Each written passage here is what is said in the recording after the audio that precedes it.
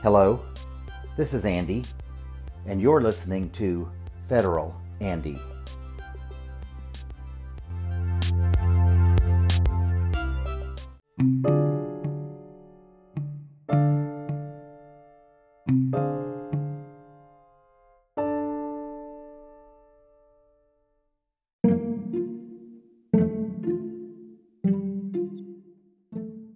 Episode 104, Pence hops on the delay train.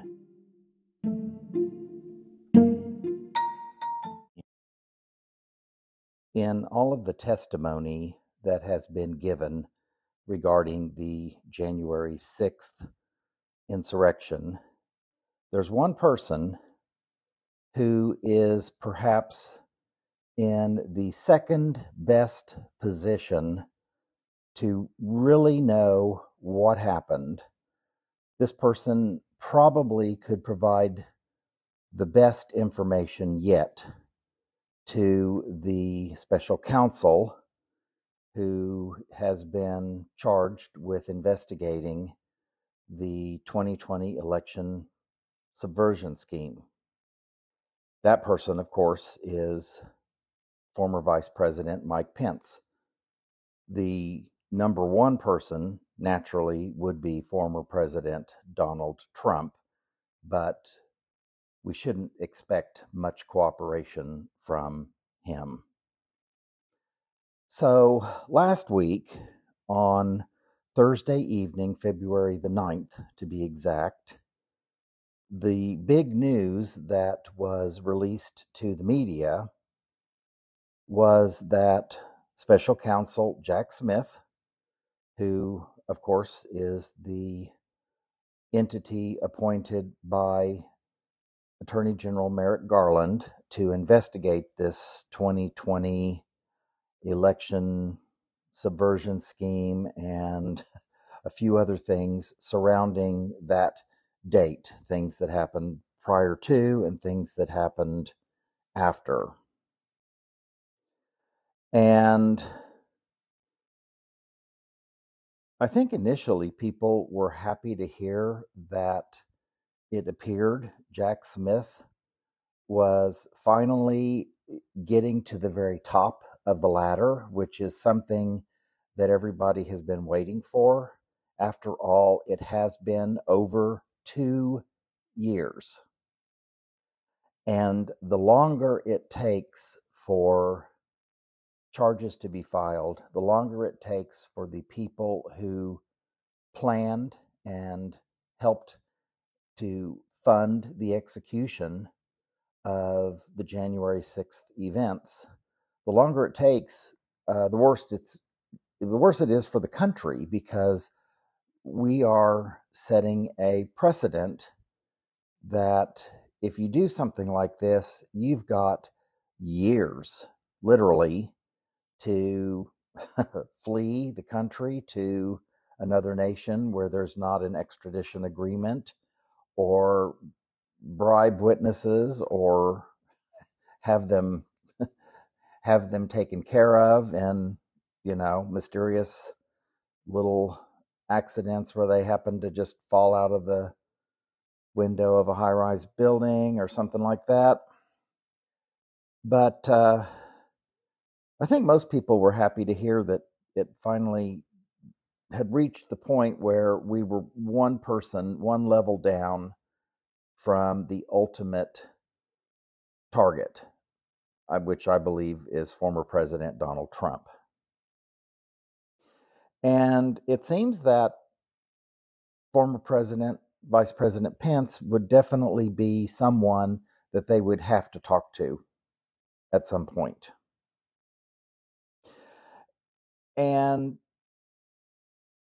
in addition to the news of the subpoena, we learned that the Justice Department and Pence and his attorneys have been negotiating for months over his testimony. So the fact that the subpoena was issued could actually be a bad thing or could be a good thing. Could be a good thing because we know that Mike Pence is considering running for president. And he isn't going to want to do anything that's going to interfere with his chances of being president. So he has to keep the Trump people happy.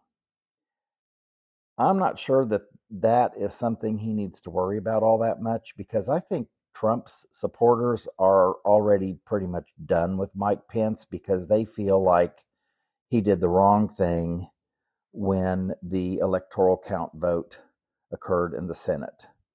And when he refused to go along with the illegal advice that Trump had discussed with Pence, when Pence didn't go along with that, I think he lost most of those Trump supporters. And of course, that was one of the things that was responsible for the attack on the U.S. Capitol on January 6th of 2021. The fact that Pence let them all down. And don't forget, they were looking for Pence.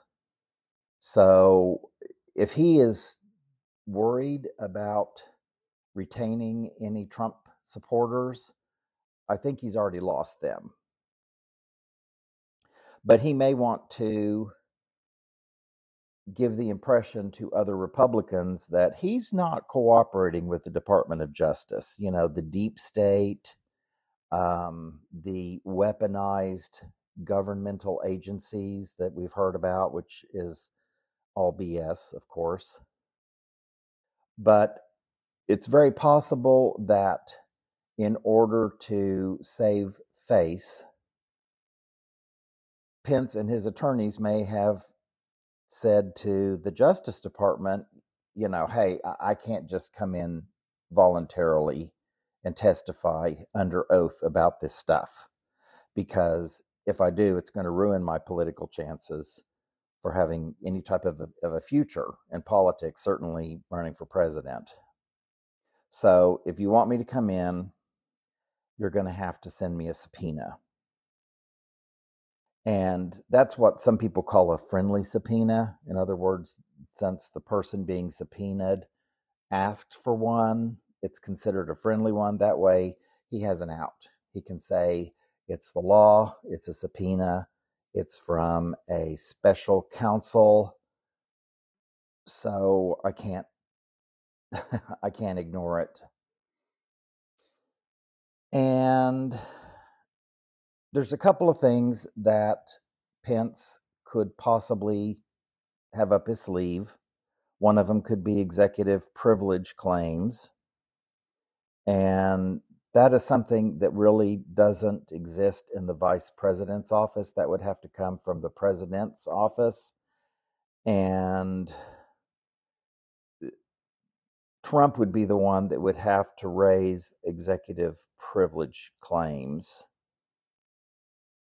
But they're not going to be, I don't think, strong ones. And ultimately, executive privilege really rests with the current president, which would be Joe Biden. And he has pretty much already said that he is not going to claim executive privilege on any of this stuff involving January 6th or the election of 2020 or any of that stuff. He's going to let the Department of Justice and its special counsel do what it needs to do to get to the truth. And there have already been some court battles that a lot of people are not aware of involving executive privilege. And it appears that the Department of Justice was successful in getting testimony from two of Pence's aides, Mark Short and Greg Jacob. And there has already been evidence that even some of Trump's attorneys have gone before the special counsel. So probably not a not a really strong argument there. And the bottom line is Pence has now published a memoir that he's already divulged information, which is certainly within the executive privilege range. And when you've done that, when you have already made information public that would have fallen under executive privilege, then you can't turn around and say, oh, I can't testify about this. I can't talk about this because it's executive privilege. Well, not when it's public. So that's one of those things where people will meet with an attorney, and yet if there's somebody else in the room, or if they discuss what they said to their attorney with someone else, then all of a sudden that attorney-client privilege thing gets thrown into question. So anyway, that was the big news last week, and everybody kind of wondered what Mike Pence was going to do. And I think most expected that he would try to do something to delay having to appear before the special counsel. And what he is apparently going to do now is he's going to fight this grand jury subpoena. And he's not going to try to go down that executive privilege street, because I think he's already been told by his attorneys that that's not going to work. So what he is trying to do is he is trying to use the Constitution's speech and debate clause. And he is going to argue that he was acting in his capacity as the president of the Senate rather than as vice president. So obviously the Senate is in the legislative branch of government, and the vice president's office is in the executive branch of government. So the vice president is the president of the Senate. And this speech and debate clause, which is in the Constitution, protects members of Congress from too much interference on the part of the executive branch. So you might wonder, as I am, how can we have three separate co-equal branches of government, but how is it that one position in government can fall in two different branches of government at the same time? So apparently there are some legal experts out there who says that there is indeed a basis to argue that Pence's speech and debate clause defense may be legitimate. And the reason for that is because it is an unsettled area of law, and the only way to settle it likely means a court fight that could certainly drag out for some time, which is a problem for a couple of reasons. Number one, the longer it drags out, the closer we get to the 2024 elections, and the longer it drags out, the closer we might get to Mike Pence announcing his candidacy for the presidency. Yeah, announcing his candidacy for the presidency in 2024. And that presents some problems, considering that we're more than 2 years into this thing, and the Justice Department is just now kind of getting around to this. Wonder what in the heck they've been doing, huh? So, and to add more muck to this, in the past, the Justice Department itself has argued in court that the vice president acting in their role as the president of the Senate is covered by the speech and debate clause. But how wide that scope is, how deeply it applies to this particular situation is not completely clear and has not really been tested in court that much. So it's definitely an unsettled area, and nobody knows for sure how deep legislative immunity goes. Now, you might remember that a couple of months back when the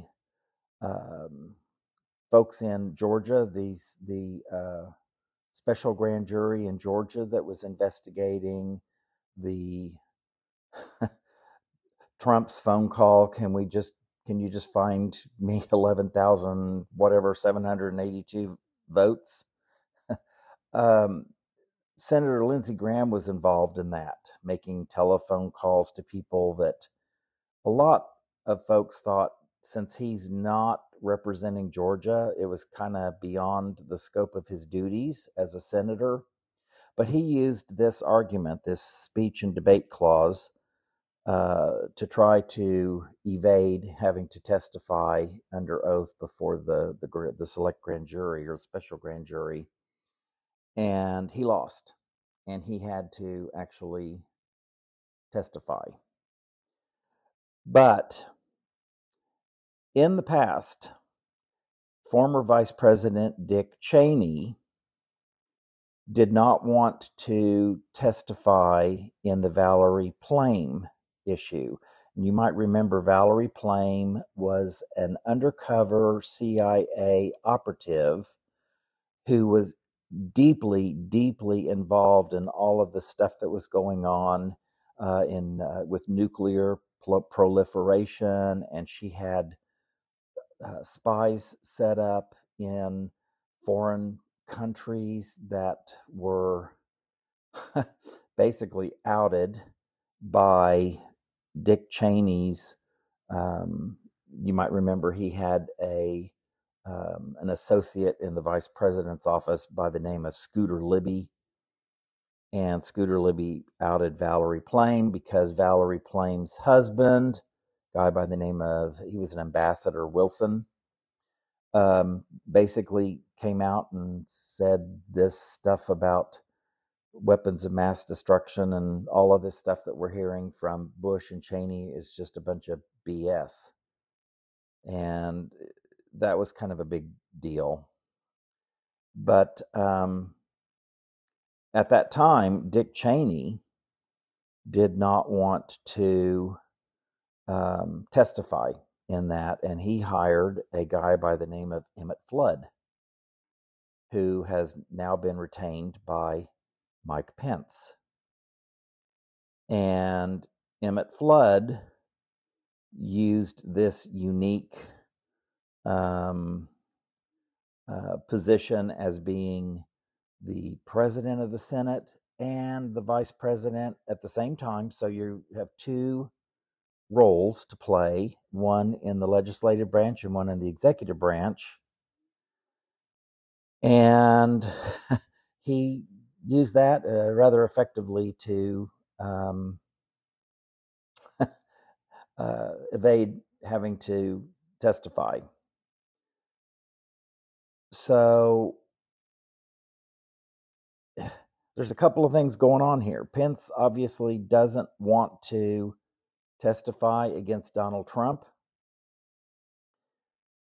and he doesn't want to be involved with Trump in any way either. He doesn't want to have to get to the point where he's depending on Trump to exert executive privilege on any of these things. And again, Pence has already written about some of this stuff in his book, which is now a matter of public record. It's out there. So it's going to be difficult for him to act like, oh, this is all top secret. We can't can't talk about this stuff. So this should be interesting, very interesting.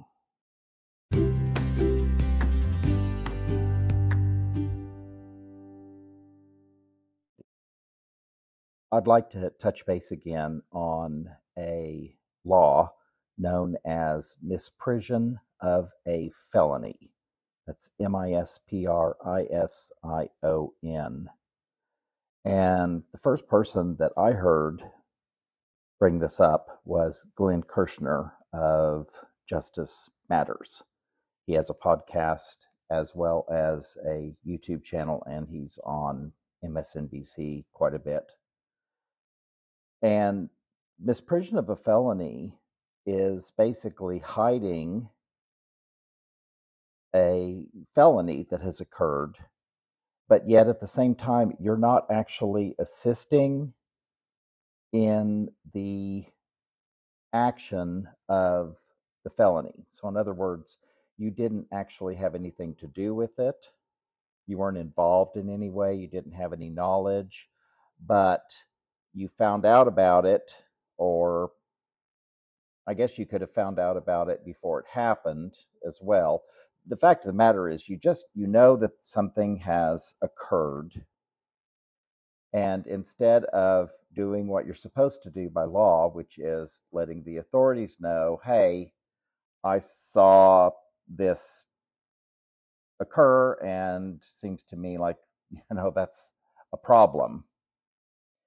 And in order to convict someone of misprision of a felony, the government or the prosecutors have to prove beyond a reasonable doubt that the person who was accused of committing a felony actually did commit the felony and completed it. In other words, they stole the money and they got away with it or whatever.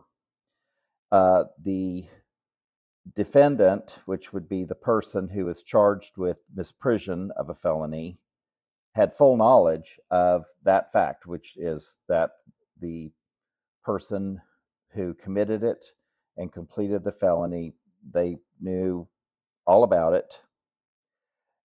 The defendant failed to notify the authorities about this crime, and that the defendant took affirmative steps to conceal the crime of the principal. And I would say that an affirmative step could be not picking up the telephone and calling someone, or having the opportunity to say to someone, hey, this happened and I want to report it. Like if you know someone that's a law enforcement officer or some sort of a legal authority. And so bottom line is the person who would get convicted of misprision of a felony would have to hide something. And that could be making sure that evidence isn't dispensed, or some other positive act that prevents perhaps somebody finding out. In other words, you could have spoken up and said, I saw this happen, or I know for a fact that this happened, or this person told me that they were going to do this and then it happened, something like that. And failure to disclose. So you have to suppress the evidence or take some other act to help make sure that it doesn't become widely known, that the crime doesn't become widely known, and then you have to failure to disclose. And apparently the failure to disclose, which would be notifying, that's the big one apparently, that actually makes it a felony. That's what you have to have. And I would say in Pence's case, he had lots of conversations about this stuff with Trump.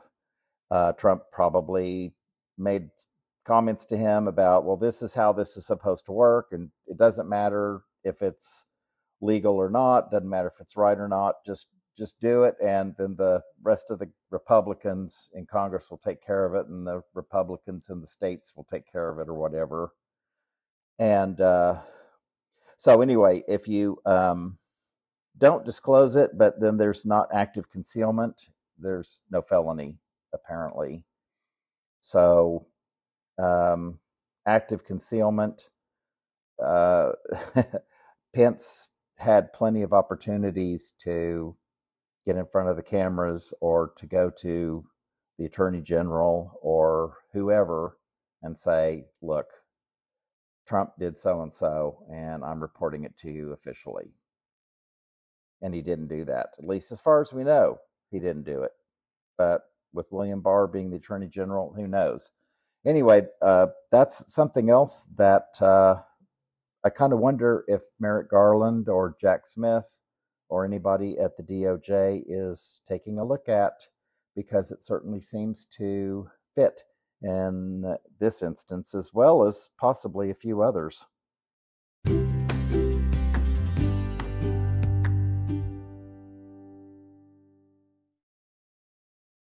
So let's just go back and kind of re-walk some steps down memory lane here regarding Pence and Trump and their era in the White House.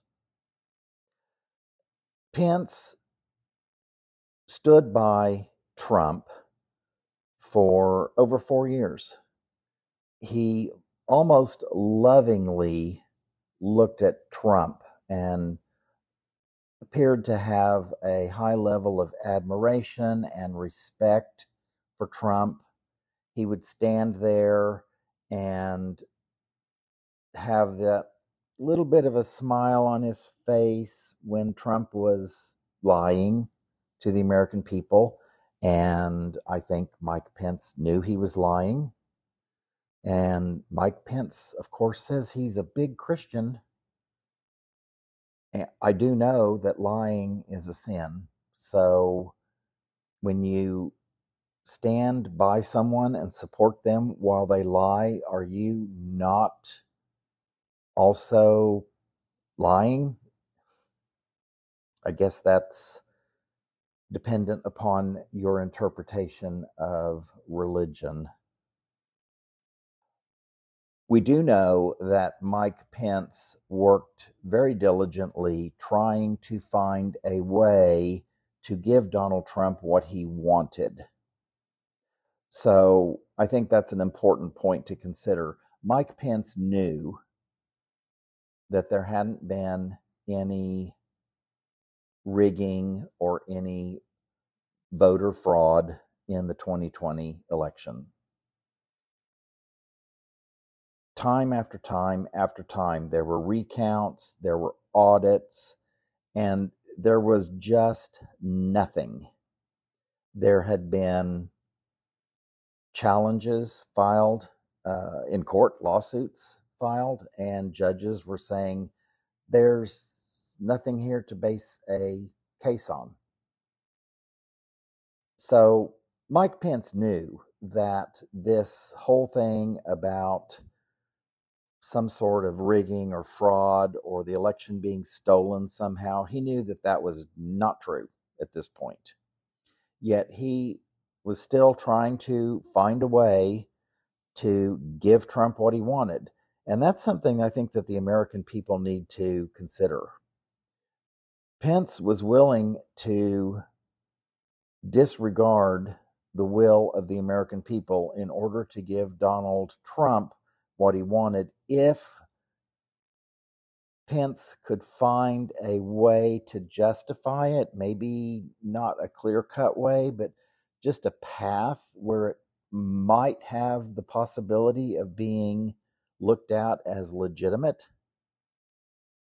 And it's my understanding that it was a conversation with former Vice President Dan Quayle, who told him, Mike, you can't do it. There's nothing there. Your role is just to oversee the proceedings. It's a ceremonial role. You don't have any say in it.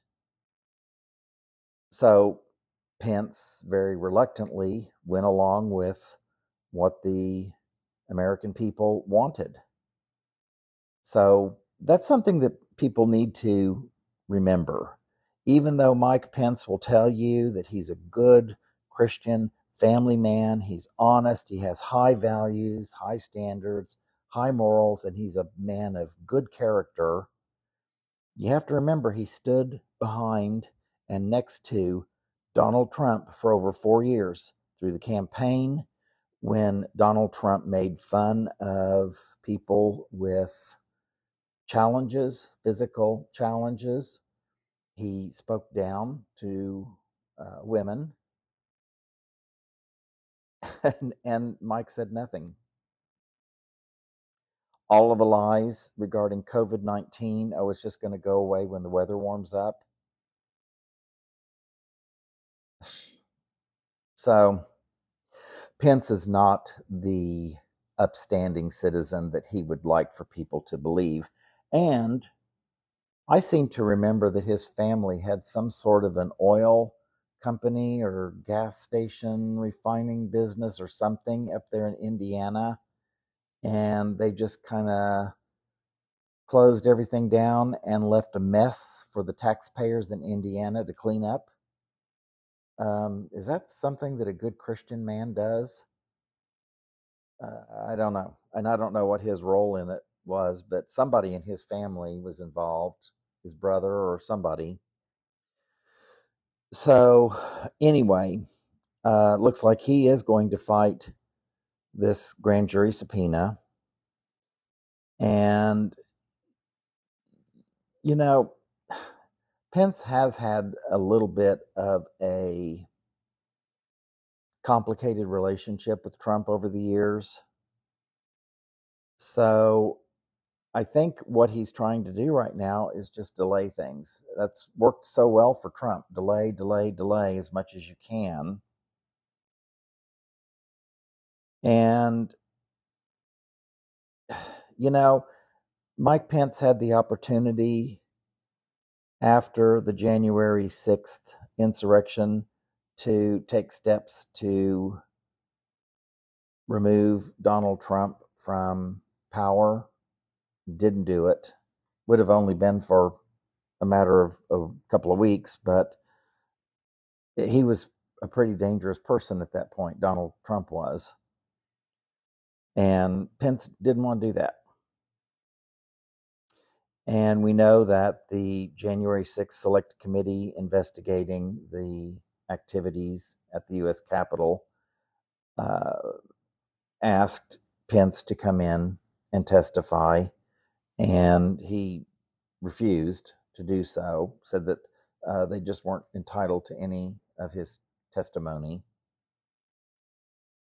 And then he comes out with a book which is going to profit him personally. And he wrote in his book about some potentially executive privilege discussions or events that occurred, put it in his book. So now you can't turn around when you're subpoenaed and say, oh, yeah, I can't talk to the grand jury about this stuff. Well, yeah, you kind of have to at that point. So it's not really clear, because this is unsettled law, how this all fits in with the speech and debate clause. And so we don't know. And the big problem here, of course, is that everything has been moving so very slowly that anything at this point that delays the ultimate answer to this situation, who is going to be indicted, every day that goes by, we're getting a little bit closer to that 2024 election. And, I've got to say, this whole thing with not being able to announce investigations or not being able to charge people when it gets close to an election, or even if they're just running for president, I think is just, I think that's ridiculous. And I think the Department of Justice needs to just say, we are going to disband this internal rule about politicians, because I think ultimately the ability of the American people to know what's going on with their politicians, people who are running for office, their elected officials, I think that that should overrule everything. I understand the reason that they feel the way that they do. They think, well, if we make an announcement about anything, it could very well prevent someone who might have won their seat from winning, because this negative information has come out. And oh my gosh, what if we're wrong and they lost their seat or didn't win because of this? Well, there's another side of that story, and that is, what if somebody wins and they are guilty of all of these things, but the public didn't know about it because it was kept from the public? And now you have a crook and a criminal and perhaps a traitor in a position of power. And that just adds another layer of issues on top of already serious issues. And don't forget, we have members of Congress actively in the House of Representatives and in the Senate that have this attitude that the election was stolen from Trump. Still, complete absence of any evidence to support that belief.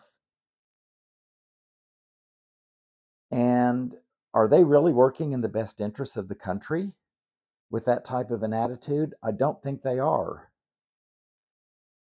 But we have people who were making telephone calls to Donald Trump on the day of the insurrection on January 6th. We know that there were some people involved in meetings prior to January 6th, and lots of texts back and forth. And there's a lot of stuff that needs to be answered. And the fact that some of these people are sitting in Congress right now should be of high concern to every American citizen, because they do not have what's best for the country at heart. And they obviously don't respect the will of the American people, because if they did, they would have said, the American people voted. There's no evidence of any rigging or voter fraud or election fraud or anything else. That's that. That's the way it's always been, and that's the way it should be. But we continue to entertain these insane people and their ideas, and that's a real problem. And every day that goes by that we are waiting for the Department of Justice to actually do something is another day that justice is delayed. So I don't know what the answer to this is, but the delay tactics have to stop, because we've had over 2 years of delays. And let me be clear here. The Mueller report very clearly indicated that Donald Trump had committed some crimes. And Merrick Garland has now allowed those crimes to go unpunished. And the statute of limitations has apparently run on some of them. And is it because there's bigger fish to fry, so to speak? There's bigger crimes? Maybe. But, if you're going to do that for the president, if all citizens are treated the same under the law, or supposed to be treated the same under the law, how can you turn around and charge someone else with a similar crime down the road when you've allowed someone else to get away with it? It just seems that justice isn't fair, and if Merrick Garland is interested or concerned about the reputation of the Department of Justice, that is not helping it. So, on the very remote possibility that Merrick Garland hears this, I've just got to say, dude, what are you doing here? Every day that goes by, we've got these people who very likely participated in a failed coup to overthrow the government of the United States, and they're in Congress. Does that not send chills up and down your spine? Does mine. Anyway, that's it for today, folks. I appreciate your time very much. Thank you. Thank you for listening. I would be grateful to you if you'd subscribe and share this podcast to let your friends and family know about it. You can also find me on Twitter at Federal Andy, and I'd be really grateful if you would follow me. I usually follow back. Be happy, safe, and healthy, and I'll hopefully be talking to you again next week.